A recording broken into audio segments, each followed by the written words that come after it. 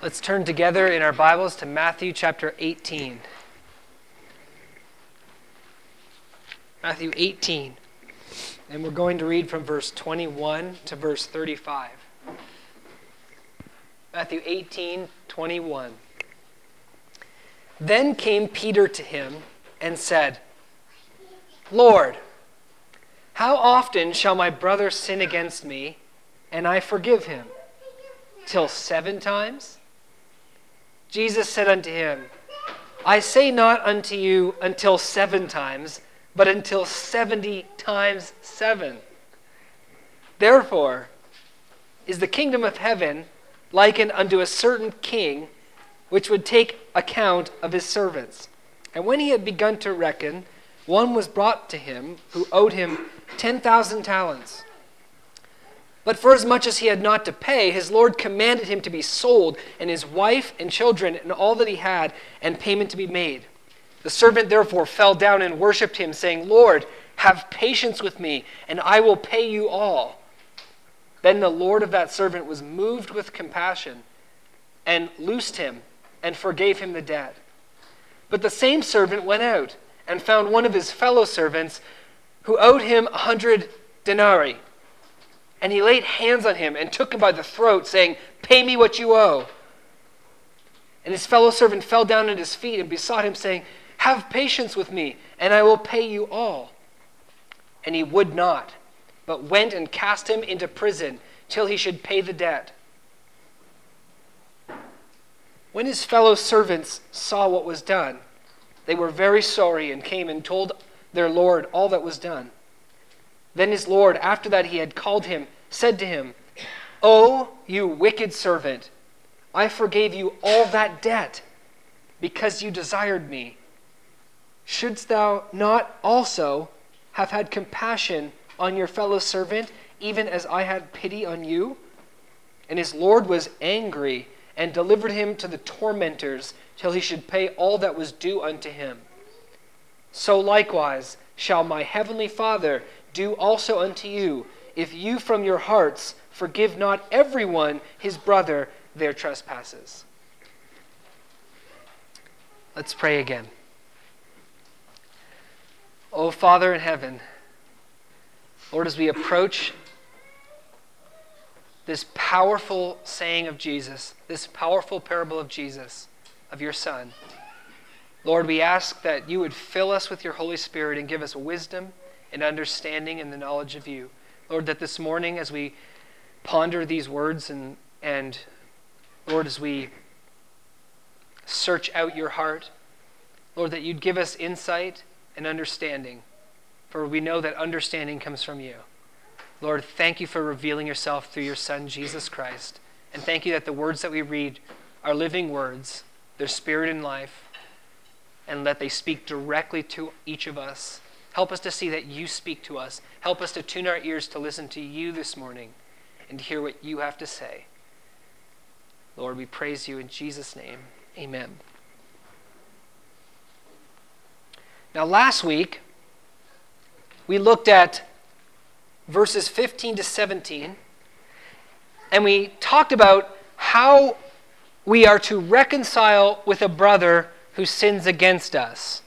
If someone sins against you, if a brother sins against you, Jesus teaches us how we are to be reconciled to that brother. What he teaches us is that forgiveness seeks reconciliation, and that the way of forgiveness with God is that the one who is offended, the one who's sinned against, is the one who's actually supposed to initiate that reconciliation.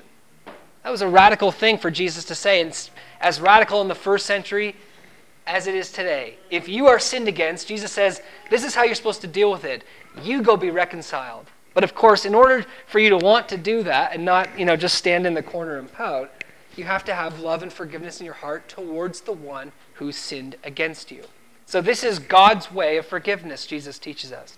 Forgiveness seeks reconciliation. If you forgive, you initiate reconciliation. But what we didn't talk about last week was the question, how often is your brother allowed to sin against you, and you are to initiate reconciliation. How often? I mean, is there some limit? Is there some cap, right? I mean, okay, I get it, Jesus. If my brother sins against me, I should forgive and pursue this brother in love. But is there a limit? What if he sins against me 7 times in a day? What if he sins against me more than that? Surely, Lord, you would permit us a limit, right? And this is Peter's concern in verse 21. And this is Peter's question. So Peter asks him this very question. Peter's thinking, there's got to be a limit. Otherwise, we'll always be pursuing reconciliation. Maybe that's the point. So Peter says to Jesus, Lord, how often shall my brother sin against me and I forgive him? Till 7 times? Now you see here that Peter is thinking that he's being generous. Peter is thinking that he's being generous. Okay, 7 seems to be a big figure in Peter's mind. In the rabbinical teaching, which Peter would have known in his day and still exists today, the rabbis taught that the limit is 3.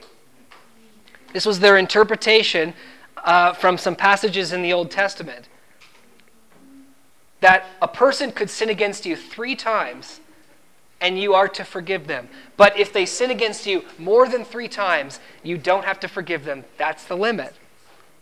The rabbis taught this. The rabbis saw this as merciful. 3 times is a lot, they would think. But here's their mindset. If they persist in their sin against you, that clearly shows that they're not repentant. And if they're not repentant, they don't deserve forgiveness. Have you ever heard people talk like this before? Say, well, if you really repent, you wouldn't keep doing it. So if you keep doing it, it means you don't really repent, which means, why should you be forgiven, by God or by me? Right? People use this analogy all the time. Someone comes and punches you in the face and says, I'm sorry. And they punch you in the face again. They're not really sorry. So you don't need to forgive them. This is the mindset of limits.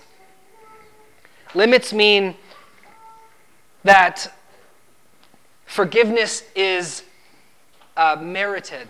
You have to be worthy of forgiveness. Forgiveness is something you deserve.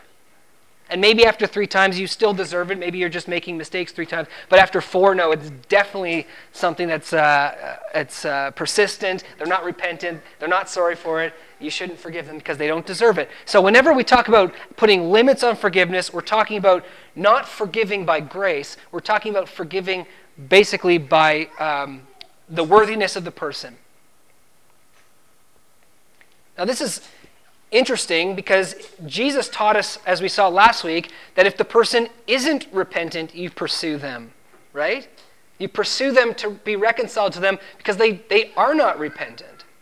If he sins against you, go to him. But if he doesn't listen to you, take 2 more. I mean, the God is certainly not saying, oh, I'm sorry. And Jesus is saying you forgive and you pursue. So sadly, Peter missed the point. And thinking himself to be more generous than the Pharisees, he proposed a more generous figure, 7.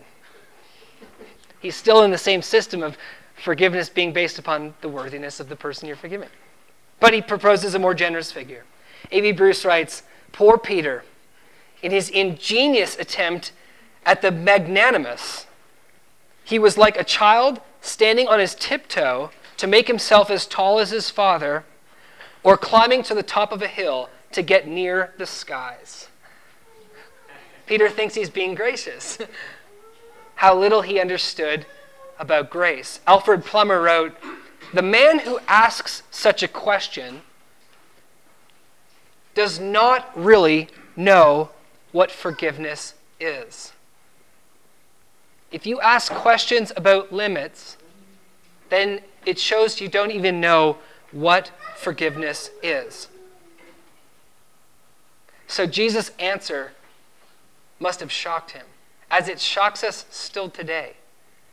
The answer that Jesus gives is as shocking today as it's ever been.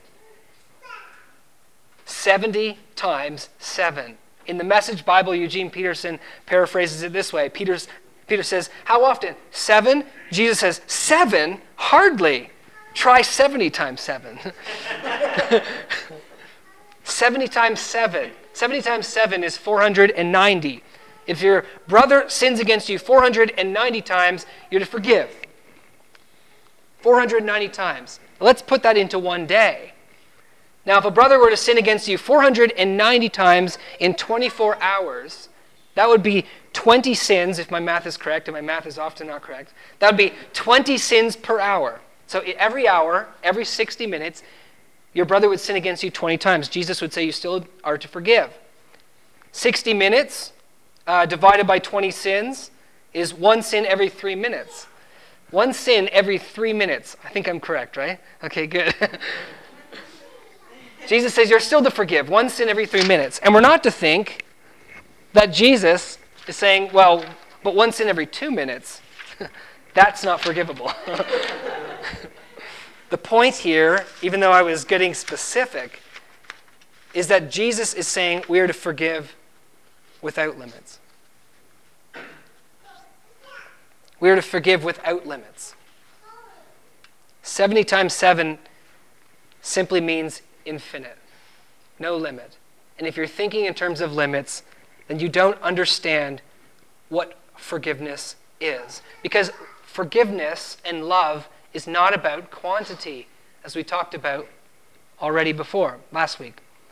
Love is not about quantity. You don't say, I love this person because I helped them 5 times. I forgave them 7 times.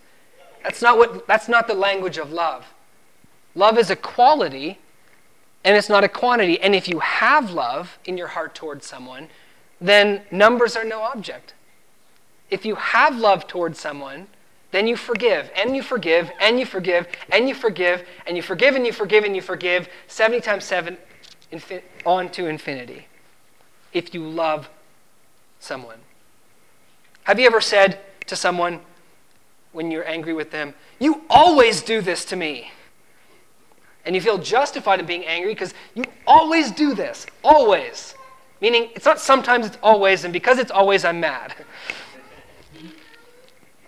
Have you ever said, you never see it my way? Never. Now, if you saw it my way, sometimes I wouldn't be so mad. But the fact that you never, it's always this ongoing thing, I'm angry. And I have a right to be mad. I've had enough. Have you ever said that?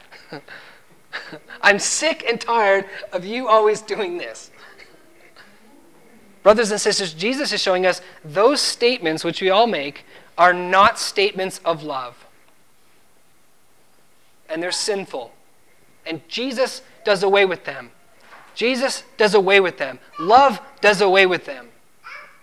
1 Corinthians 13 tells us that love is patient. The question is, how patient? Love is kind. How kind is love? Love does not keep any records of wrongs. So not some records of wrongs. Love does not keep records of wrongs. Love is patient infinitely. Love is kind without limit. This is what love is. Jesus needs to show us and show Peter what love is and what forgiveness is. Now, there's another place in the Bible where this exact phrase, 70 times 7, is found. Can you remember? So I think when Jesus said 70 times 7, it would have caused a echo of a remembrance in a Jewish mind and hopefully in a Christian mind as well. Can you remember where this exact phrase, 70 times 7, is found? It's found in the book of Genesis, chapter 4. If you'd like, you can turn there, but you don't need to. Actually, yeah, let's turn there. Genesis chapter 4.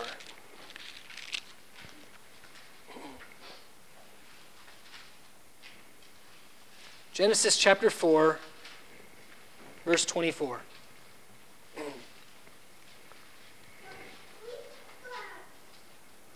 Now Cain killed Abel.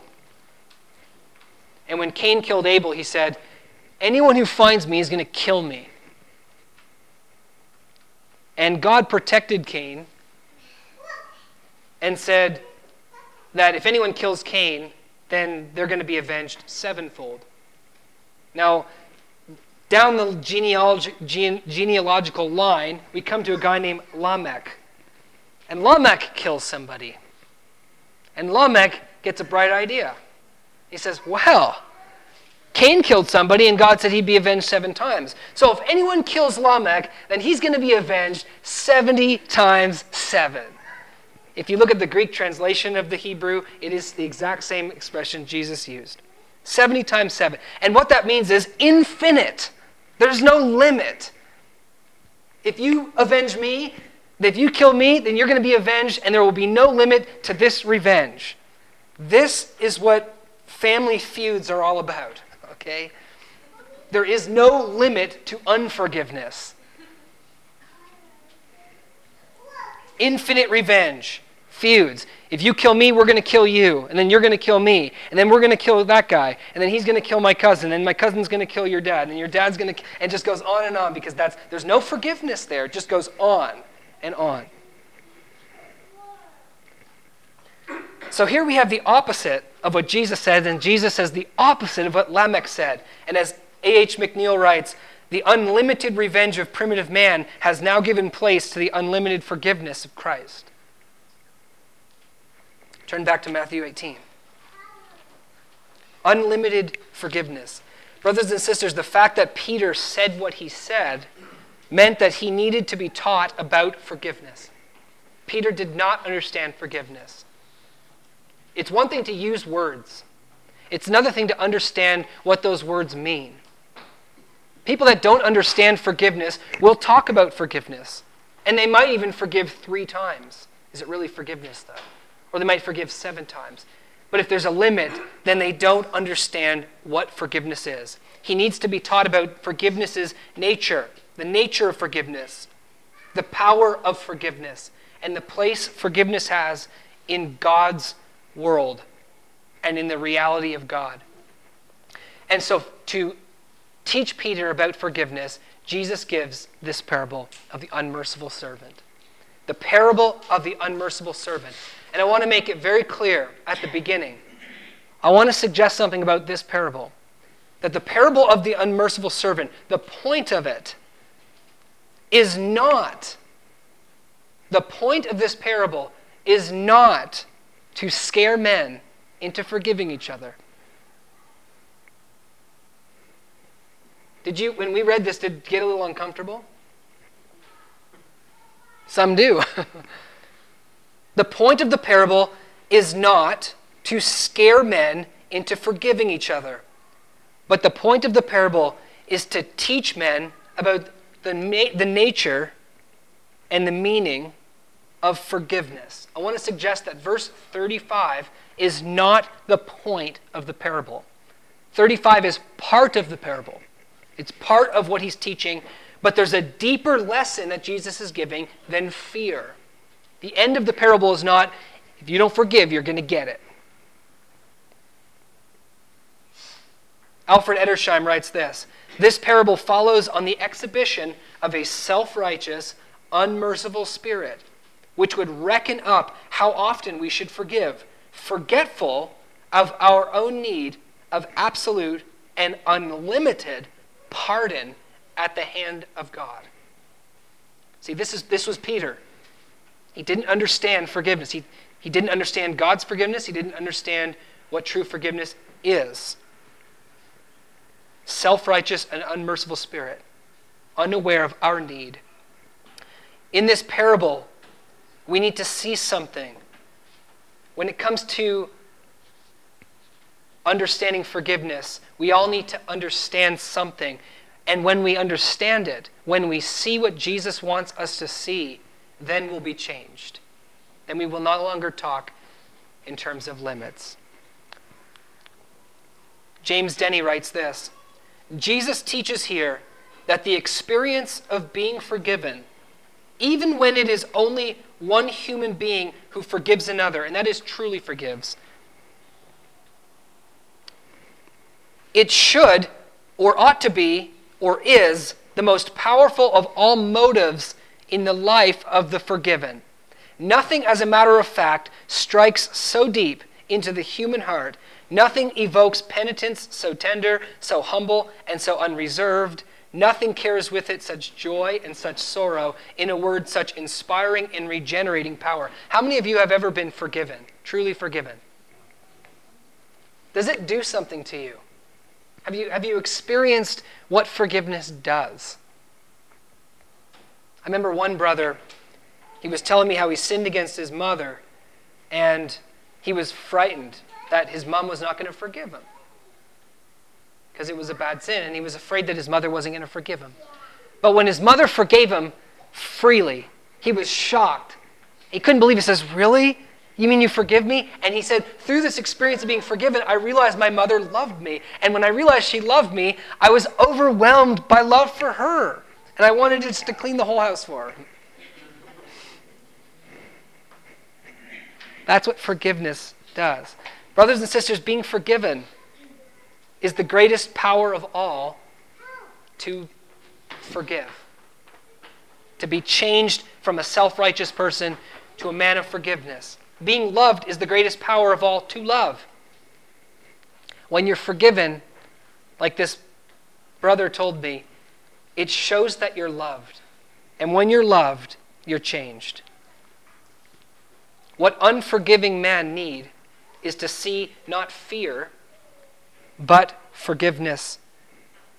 What they need to see is the forgiveness that comes from God. Then they will not ask questions anymore, like Peter did. So let's look at this parable. The parable of the unmerciful servant. We find here a king who has some authority. And this king has servants, and the king wants to settle the accounts. There's lots of debts, and the king's coming to collect. And there's the servant here that the parable focuses on. A servant, in verse 24, who owes 10,000 talents. This is the focus. This person is the focus of the parable. He owes 10,000 talents. Now here's an interesting point. The talent was, in those days, the highest form of currency. There was no form of currency higher than a talent. So when you hear the word talent, that's the top currency. There's nothing above that.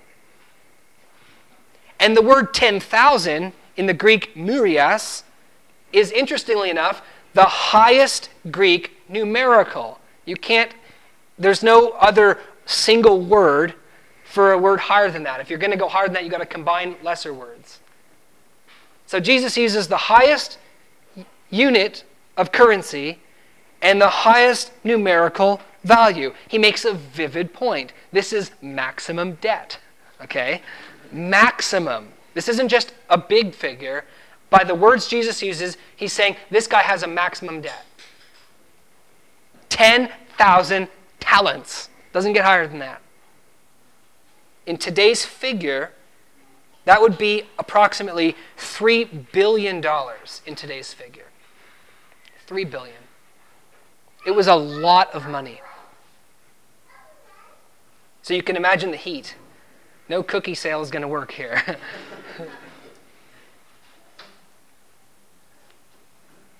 Now in verse 25 and to 27, when the man comes to collect the debt, and clearly this servant is not able to pay this debt, we see the servant fall down on his knees, and he begs for more time. He says, "Be patient with me, and I'll pay you everything." He asks for more time. And he says, "I'll pay you all if you give me more time." And to his surprise, what does the Lord or the king do? Does the Lord or the king give him more time to pay? So what he asked for was more time to pay. And what the king gives him is a total pardon. And why does he give him it according to verse 27? And here we see why people forgive. Forgiveness is not something unrelated to this. And that is, he was moved with compassion. Or he loved him. He had compassion on him, mercy on him, pity on him. And because he cared for the guy and had compassion on the guy, he forgave him. And so you see why we forgive, or the connection between compassion, love, and forgiveness. One flows out of the other.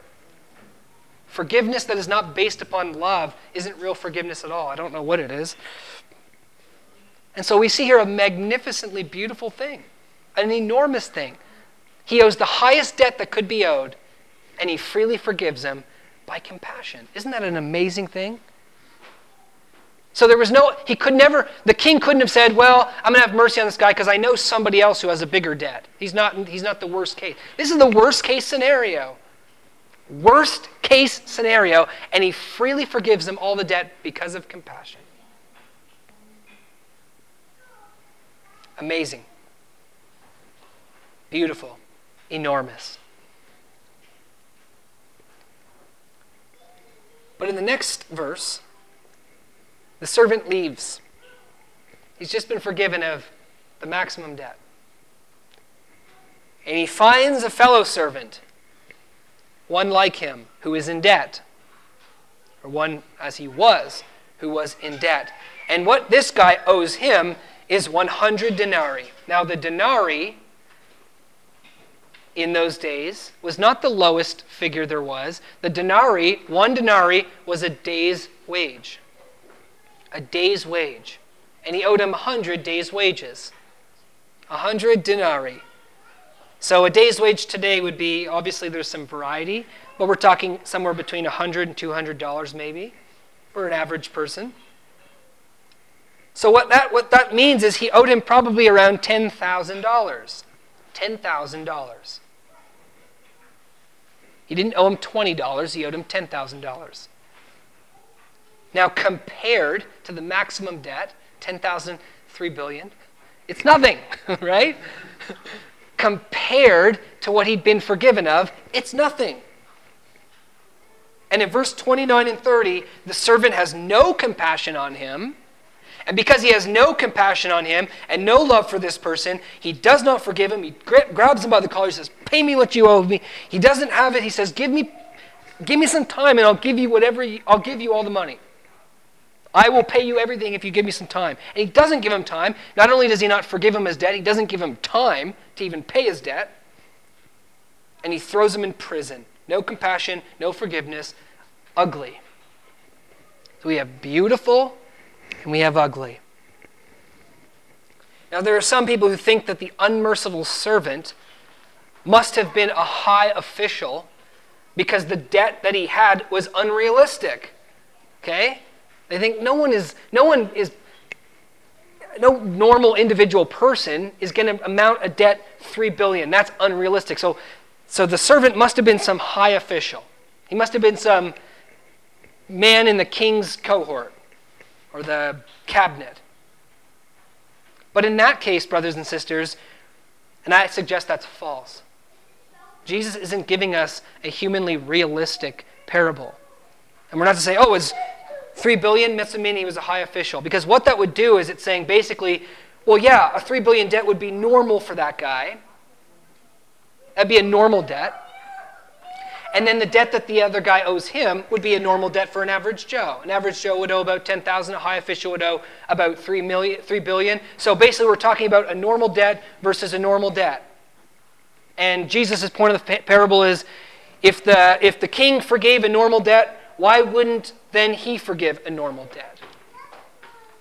But in that case, why not just simplify it and make them both average Joes? He owes him 10,000, he owes him 10,000, he forgives him of the 10,000, so he should forgive him of the 10,000. That's not the point.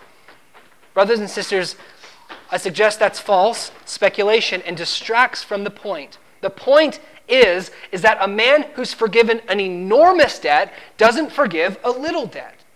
Not an equal debt to the other guy. And in that case, the parable is unrealistic, and it's supposed to be, humanly speaking, unrealistic. Humanly speaking, a man doesn't usually amass $3 billion. There's several unrealistic things in this parable. Number one, as I just said, a man is not likely to acquire such a huge debt. Number two, it's unrealistic that you're going to find a creditor so merciful that he'd forgive such a huge debt. And three, it's unlikely that you're going to find a man who's been forgiven of such a huge debt who wouldn't forgive a little debt. This is an unrealistic parable. And we're not supposed to try to explain it in terms of realism. However, humanly speaking, this is an unrealistic parable. But when we look at it from the perspective of God's world and divine realities, this parable becomes very realistic. Because in God's world, our debt is that big. Humanly speaking, yeah, you're probably not going to amass $3 billion in your lifetime. But in God's world, our sin against him is the maximum debt. It really is. It's that bad. And Jesus is showing us God's perspective and his perspective of sin. Yeah, in God's world, that's what it's like. You owe 10,000 talents. It can't be higher than that. Maximum. And in God's world, God is that merciful. God forgives the maximum debt. He forgives sin that couldn't be any higher. Yes, unrealistic in human terms, but not unrealistic in God's terms. And of course, lastly, in God's world, men are that unmerciful. In the world of divine in the world of divine realities, those who have been forgiven much often don't forgive others of their petty sins against them. So in this parable, Jesus is showing us life as God sees it, even though to a human ear that would be, whoa, this is a crazy parable. That's how God sees it. Sin against God is great. And compared to it, man's sin against man is small. We think we're so important. We think we're so important. When someone sins against us, we say, how dare you sin against me? And we don't realize that our sin against God is 10,000 talents, and our sin against man is 10,000 denarii. Now, it's important that we don't see the second figure as a trifle. 10,000 denarii is not a trifle, is it? $10,000 is not a trifle. It's important that you don't quickly read this parable and think, he owes him a couple pennies. No, he owes him a sizable debt. Sizable enough to throw the guy into jail. And it's important that we don't see one another's sins against each other as trifles. When you sin against another person, that's not a trifle. And when another person sins against you, that's not a trifle. Our sin against each other is real and it's serious, but compared to our sin against God, it's nothing. Right? Jesus is not teaching us that we are to forgive each other's sins because each other's sins are trifles. He's not saying, Jacob, forgive Bonnie because Bonnie's sins is just trifles. It doesn't matter. He's not saying that. Bonnie's sins are serious. Eli's sins are serious. Peter's sins are serious. But compared to our sins against God, they're nothing. When you have the divine perspective of what your sin really is, you see that their sins is nothing. And we're to forgive each other's sins in the light of God's forgiveness. Brothers and sisters, when we realize that we have been forgiven and what we have been forgiven of, then we are empowered to forgive others without limit. When we realize that we've been forgiven by God and of what?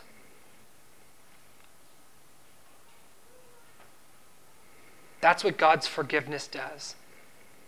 That's what God's love does. But only when it's understood that it's real and that our debt against him was serious. This is the lesson Peter needed to learn.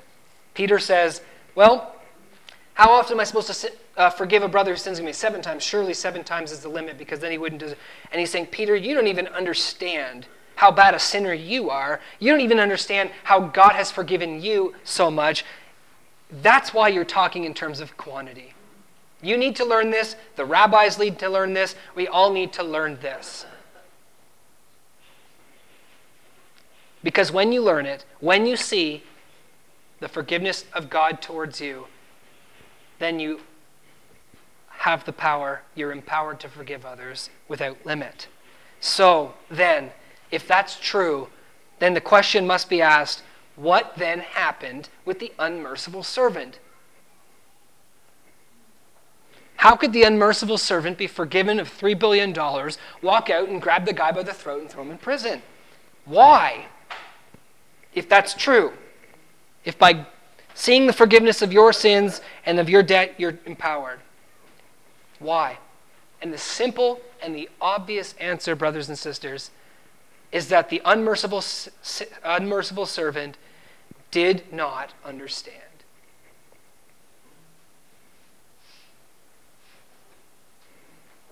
Well, the question is, what didn't he understand? Did he not understand that he had been forgiven of $3 billion? Yes, he did. In the parable itself, the king takes it for granted that he understood that. He says, I forgave you, in verse 32, all that debt. He knew he had been forgiven. He's not that stupid. So what didn't he understand? It was impossible for him not to have known that the king said, you don't need to pay it. But here's what he didn't understand. And you can see it clearly in the parable. The unmerciful servant did not understand the enormity of his debt and the magnitude of what the king had done for him. Oh, he knew that the king forgave him of $3 billion. But he didn't really grasp how big a debt that was and how beautiful and enormous that forgiveness was. He did not understand the love that the man had for him, shown in this amazing act of forgiveness. And here's the key. Verse 26, the servant therefore fell down and worshipped him, saying, Lord, have patience with me, and I'll pay you all. Wait a second. That's stupid. You really think you're going to pay back $3 billion, 10,000 talents? That shows that this man doesn't think that his debt is really that big. He sounds like the other servant who said, I'll pay you back the 10,000 that you owe me. No, that's more realistic, right? $10,000, okay, give me some time, I'll pay it back. $3 billion, it's a maximum that you can't pay it. He says, I'll do it. I'll pay it. He didn't plead for mercy, he pled for time. I can pay thee all. And look at verse 32. The king says, oh, you wicked servant, I forgave you, and here's the emphasis, all that debt. All that $3 billion, I forgave you. And he didn't see it. For him, it was a trifle. He took it for granted. $3 billion, he took it for granted. The king's mercy took it for granted. Not seen as an amazing thing. No big deal. No big deal. And so, of course, he'd walk out of there and grab the guy by the throat and say, give me what you owe me. He had no mercy in his heart because he had not apprehended the mercy of the king. In Isaiah chapter 26, verse 10, the prophet Isaiah says this, let favor be shown to the wicked, and yet he will not learn righteousness. In the land of uprightness, he will deal unjustly, and he will not behold the majesty of the Lord. Now, what that is basically meaning, and I know it sounds strange to Christian ears, because all we talk about is God's grace is what changes us when God shows grace to the wicked, and Isaiah is not contradicting that. But what Isaiah is pointing out is this. When you show grace and favor and compassion and mercy and forgiveness to a wicked person who doesn't understand what you're doing, he doesn't apprehend it, he doesn't realize you're showing him grace, but yet you show him grace, he won't learn righteousness. And in the land of uprightness, he'll deal unjustly because he won't be beholding the majesty of God and what God has done for him. It's kind of like what God did for Israel for so many years. God blessed them and brought them into the land and gave them so many things. And the whole time, they didn't understand the enormity of this grace. To them, it was taken for granted. Yeah, we are a great people. So of course we deserve this land. And no, we're not going to get thrown into Babylon. We're good people, and that's why it always rains all the time, because we're doing everything. And they just take it for granted that because I'm such a good person, everything should be coming my way, and that's the way it works. And so you don't see the enormity of the grace of God shown against the enormity of your unworthiness. And when favor is shown to someone who doesn't understand, they don't learn. When we as Christians say that grace changes us, that means that grace changes us when we get it, when we understand it, when we grasp the fact that it is grace. It isn't something that I'm deserving. It's something that I don't deserve. And it's amazing grace. How many parents know that you've given lots of blessings to your kids and they take it for granted? They don't realize that you don't owe it to them. They're not worthy of it. You just do it because you love them. But when they get those things, they just take it for granted. You show favor to the wicked, and they don't learn righteousness. However, as they get older, they begin to appreciate it. Why? Because they're like, wow, that's costing you a lot. You're doing that because you love me. It's not because you have to. In fact, I treated you so bad my whole young life, and you have just blessed me. Wow. And then all of a sudden it starts to change them when they understand grace, that it is grace. And so it is with us people. Jesus dies on the cross for the whole world. People say, no big deal. You tell someone, did you know that God wants to give you eternal life? Oh, great, I was looking for eternal life. Where is it? I'm supposed to have that, right? Because I'm a really good person. Oh, thank you, God. Okay, on with the next. They don't realize what has been done. And all of God's blessings that are poured out on people, they just take it for granted. Here's the key. Here's the secret to forgiveness in God's world. The failure to see our sins for what they are, and that is that they are maximum, that they couldn't be worse, that we've sinned against God and our sins against him are infinitely worse than other sins against us. This is the root of our ungratefulness for God's mercy and our implacability, or our unforgiveness. Otherwise, we would be infinitely forgiving. As long as you think when you sin against God, oh, I can make up for it. See, this is what most people in the world think. And even as Christians, we're tempted to think that way of the unmerciful servant. Give me some time and I'll pay you all.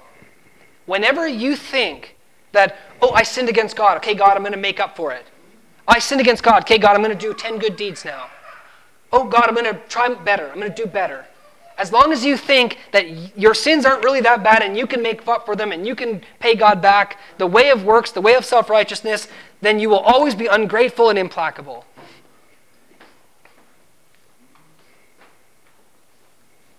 When you see my sins are more than I can bear, my sin is maximum evil against God, and then you realize that he forgives you because he loves you and has compassion on you, that's the key to infinite forgiveness. Seeing your sins and his mercy.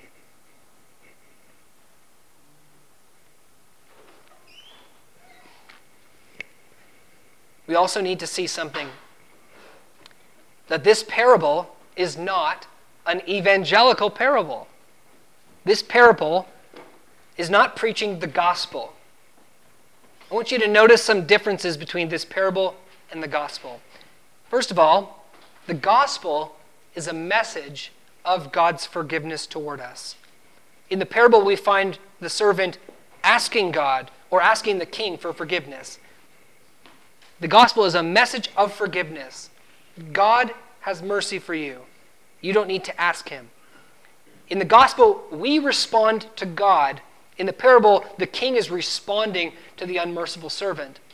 In the gospel, God forgives all of our sins, including unforgiveness, which is a sin. In this parable, he's forgiving the debt. But once the man is seen to be unforgiving, he casts him into prison. In the gospel, forgiveness is given by grace. That is totally unmerited. God forgives you, not because you deserve it, not because you've worked for it, not because you're worthy of it.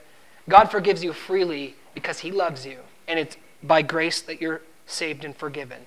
In this parable, clearly the forgiveness was on the basis of what the man did. Because once he was not merciful, then the king took back the forgiveness and threw him into jail. And we shouldn't be surprised by this, because the problem of unforgiveness is not a Christian problem merely. It's a problem for all men. And the issue of God's mercy and God's forgiveness is not merely a Christian problem, but it's a problem for all men. For example, in Psalm chapter 103, verse 10, the Bible says that God does not treat the people of this world the way that they deserve. You have not dealt with us according to our iniquities. Psalm 130, verse 3 says, Lord, if you marked our iniquities, who would stand? Lamentations 3:22 says, it's because of God's great mercies that we aren't consumed. Matthew chapter 5, verse 45, Jesus said, God sends his rain and causes his sun to rise upon the evil and upon the good. God is giving goodness and mercy to everyone. It's not just a Christian issue. Romans chapter 2, verse 4, Paul says, do you despise the goodness and the kindness and the patience of God that is being shown to you? Don't you realize that his goodness and his kindness is meant to lead you unto repentance? All men are involved here. God shows his mercy to all men.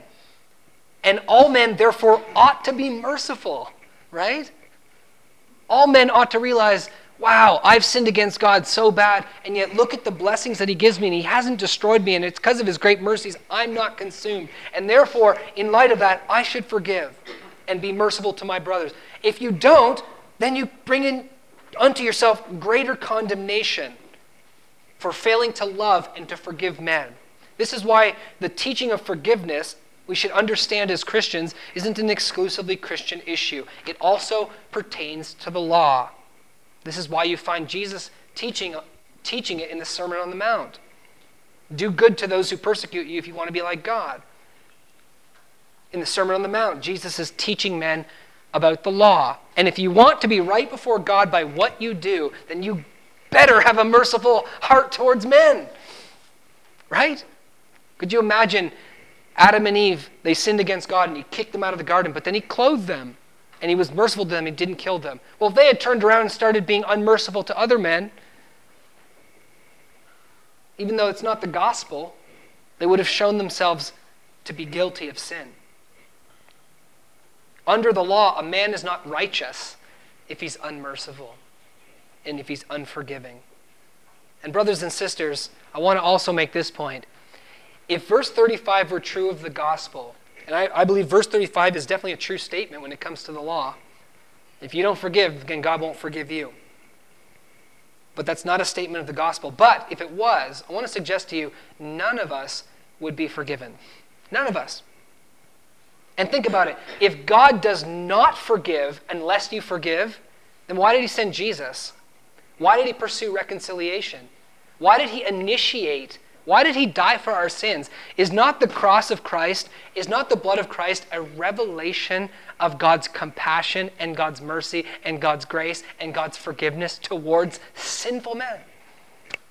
So if he did not have forgiveness towards unmerciful people, he would not have sent Christ. Because Christ is not just some technicality that opens the way for God to forgive. Christ is the revelation of God's forgiveness and mercy and grace. So if God's sitting back saying, I want to send my son to save you all, but you got to be merciful to each other, then none of us would be saved. The fact that God sent his son into the world is because he is merciful to the unmerciful. He's forgiving to the implacable.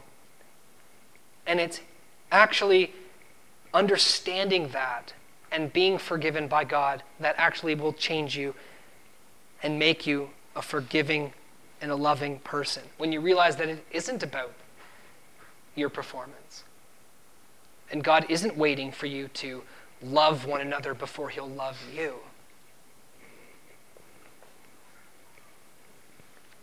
And so the gospel takes the truths of this very parable on forgiveness and makes it even more beautiful. Because in the gospel we see our sin even clearer. In the cross, we see what our sin is to God. In the gospel, we see the mercy of God even greater. He's not now just giving us rain. He's not just sending his son on sinners. He's not just not killing us. He's dying for our sins and giving us eternal life by his grace. In the gospel, we see everything here magnified, our sin and his mercy, and the cross proclaims these things the clearest of all. And you see that it's a message, an announcement of total forgiveness from God to you.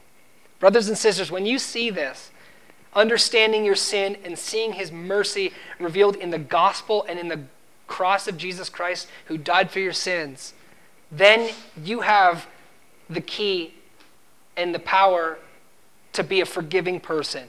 Not to forgive because of fear, but because of love, which is the apostles' doctrine now, isn't it? The apostles never said, forgive or you won't be forgiven. But the apostles said, forgive one another because God, for Christ's sake, has forgiven you. The gospel gives us the key to forgiveness, not of fear, but out of love. So in closing, how often should we forgive when someone sins against us? How often do you think? When's the last straw? When can we say, I've had enough? That's an ignorant question. Ignorant of our sin, ignorant of God's grace, ignorant of what forgiveness is.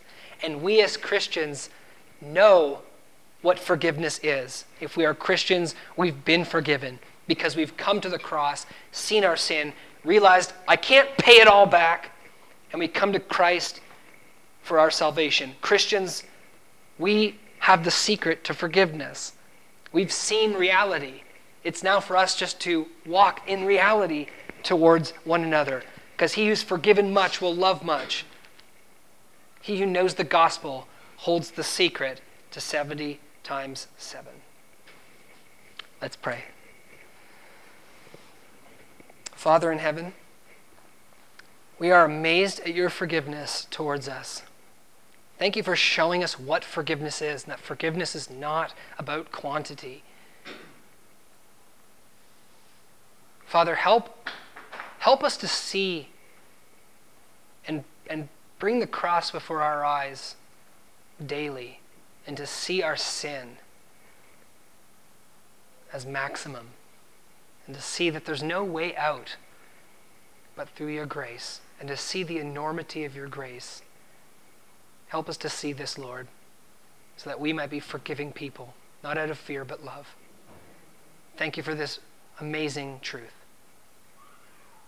We love you, Lord, for loving us, forgiving us of such a massive debt that we could not pay. Help us as Christians to see we're forgiven.